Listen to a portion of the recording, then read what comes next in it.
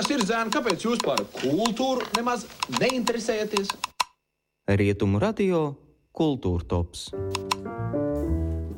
Labrīt un esiet sveicināti šajā brīnišķīgajā pirmdienas rītā, kad izvējoties Liepājā var ne tikai pie biroja ventilācijas vārgajām pūsmām pieradušie rīdzinieki, bet arī pavisam parasts liepājnieks izgājis uz ielas, vispirms lepni izslējas sveikdams savu seno draugu, bet pēc tam ieņem aerodinamiskākas ķermeņa aprises un ar patiesu lepnumu sirdī aiziet savās dienas gaitās.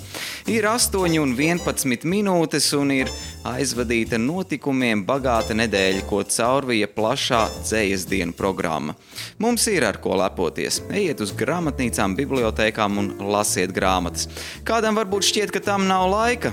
Jāteic, man arī nav, taču es cenšos atrast kaut vai 15 minūtes dienā, lai palasītu kaut ko, kas nav saistīts ar darbu. Lai dotu citiem, kaut kas ir arī jāuzņem. Ko uzņemt šonedēļ mums piedāvās kultūras un izklaides pasākumu rīkotāji. Par to tūdaļ jums pastāstīšu jaunākajā Rietumu radio Kultūrtopā. Pie mikrofona esmu es, Dzintars Hmieļevskis, un mēs ķeramies klāt. Rietumu radio Kultūrtops. Šīs nedēļas lielākais notikums Liepājā būs Liepājas simfoniskā orķestra 139. koncerts sezonas atklāšana, kas šoreiz notiks kopā ar Lietuvas valsts simfonisko orķestri, Kauņas valsts kori, kā arī pasaules atzinību guvušām solistēm angļu kontraltu Klaudiju Haklu un mūsu pašu soprānu Maju Kovaļevsku. Sēsdien, 21. septembrī, 6:00 vakarā koncertzālē Lielais dzintars skanēs Gustava Mālera grandiozā otrā simfonija ar nosaukumu Augšām celšanās. Aizvadītajā nedēļā Rietumu radio studijā jau viesojās Liepājas simfoniskā orķestra direktors Uldis Lipskis un lieliski paskaidroja, kādēļ šajā koncertā nepieciešams dubults sastāvs – 130 mūziķi uz skatuves un aiz tās. Interviju varat uzmeklēt gan mūsu mājaslapā, gan Facebook lapā, tāpēc neatkārtošos, bet, kā sacīja orķestra vadītājs, stāsts nav par tiem nabaga 130 mūziķiem, bet gan mūzikas apjomu, ko tie izpildīs. Runājot par Gustavu Māleru, viņš bija mūsdienu Čehijas, toreiz Austro-Ungārijas impērijas teritorijā dzimis ebreju izcelsmes austriešu komponists un diriģents, kurš uzauga mazpilsētā ar ielu muzikantiem, cirkusmāksliniekiem un laukumu tingeltangaļiem ar tautas dziesmām un kuplējām, ar kāzu mūzikas meldiņiem un arī ar vīnes garu. Savas dzīves laikā Mālers bija pazīstams kā viens no labākajiem pasaules diriģentiem, un viņš ir licis pamatus arī mūsu laiku koncerta apmeklējumu etiķetei, kura paredz bijīgu attieksmi pret mākslinieku priekšnesumu.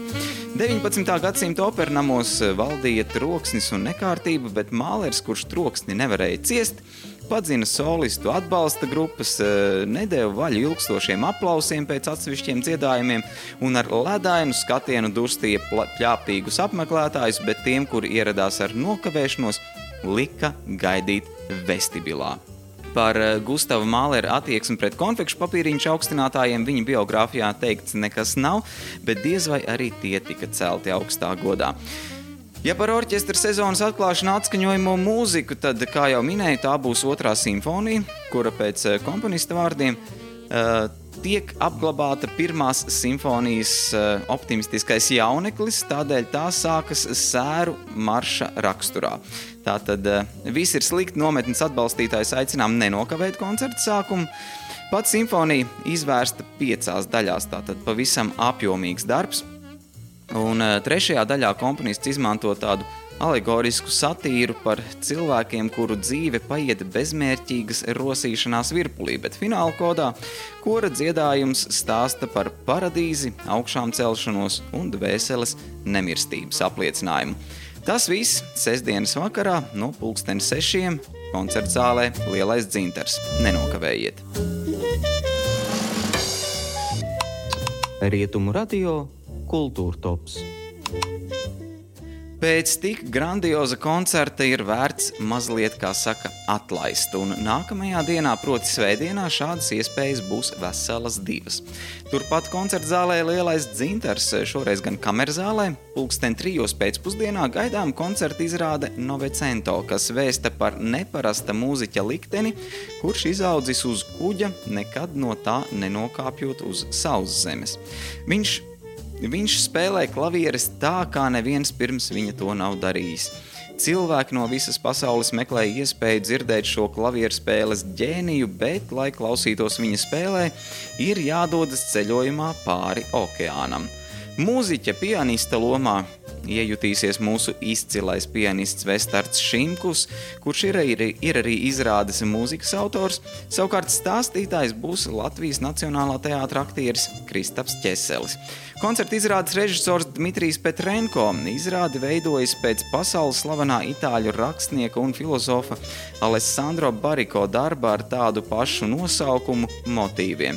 Raksturīgi kamerdzāles koncerta sērijai personīgi. Pēc koncerta būs iespēja tikties ar mūziķiem, lai pie kafijas tases baudītu sarunas neformālā gaisotnē. Rietumu radio Kultūrtops. Un nedēļu noslēgsim ar Matīsa Pavītola koncertu Austras istabā, kas atrodas Mākslas galerijas Romas dārza pagrabstāvā. Sākums 5:00 pēcpusdienā, tātad varat paspēt gan uz Vestardu Šimku, gan Matīsu Pavītolu. Koncertā skanēs Matīsa Pavītola balss 12 stīgu akustiskās ģitāras pavadījumā. Izpildīt paredzēts viņa pašas atcerētas dziesmas par vecākiem, ģimeni, attiecībām un piedzīvoto, par cilvēkiem, kuri aizķer un iedvesmo. Par Matīsu Pavītolu noteikti jāpiemina 2 lietas. Pirmkārt, piektdien 5:00 pēcpusdienā viņš viesosies Rietumu radio studijā ar dzīvo mūziku, tātad pārliecinieties, vai tajā laikā varat atrasties vienā vilnī ar mums, proti 105,8 MHz. Otrkārt, viņa jaunākā dziesma Pilītes mūsu normālākās mūzikas topā aizvadītajā nedēļā ierindojās ļoti augstajā 2. vietā. Vai tikpat augstu tā būs arī šonedēļ, to klausieties jau šovakar 6:00 vakarā. Tāpat klausieties arī rubriku Kur šovakar aiziet, kurā mans kolēģis Roberts Džeriņš pastāstīs par pārējiem pasākumiem. Tāds lūk šīs nedēļas Rietumu radio Kultūrtops, ņemot vērā, ka visi iepriekš minētie notikumi gaidām nedēļas nogalē, turpmākās 5 dienas varam cītīgi pastrādāt, pusdienas pārtraukumā aizšaut līdz jūrai, kārtīgi izvējoties, bet vakarā palasīt kādu grāmatu. Es sestdien bibliotēkā paņēmu vienu krimiķi, kā saka, atslodzēju. Ar jums kopā biju es, Dzintars Hmieļevskis, bet mēs turpinām ar Matīsa Pavītola pilītēm. Pareizs laiks ir 8:18 minūtes. Labrīt! Kas ir, zēni, kāpēc jūs par kultūru nemaz neinteresējaties? Rietumu radio Kultūrtops.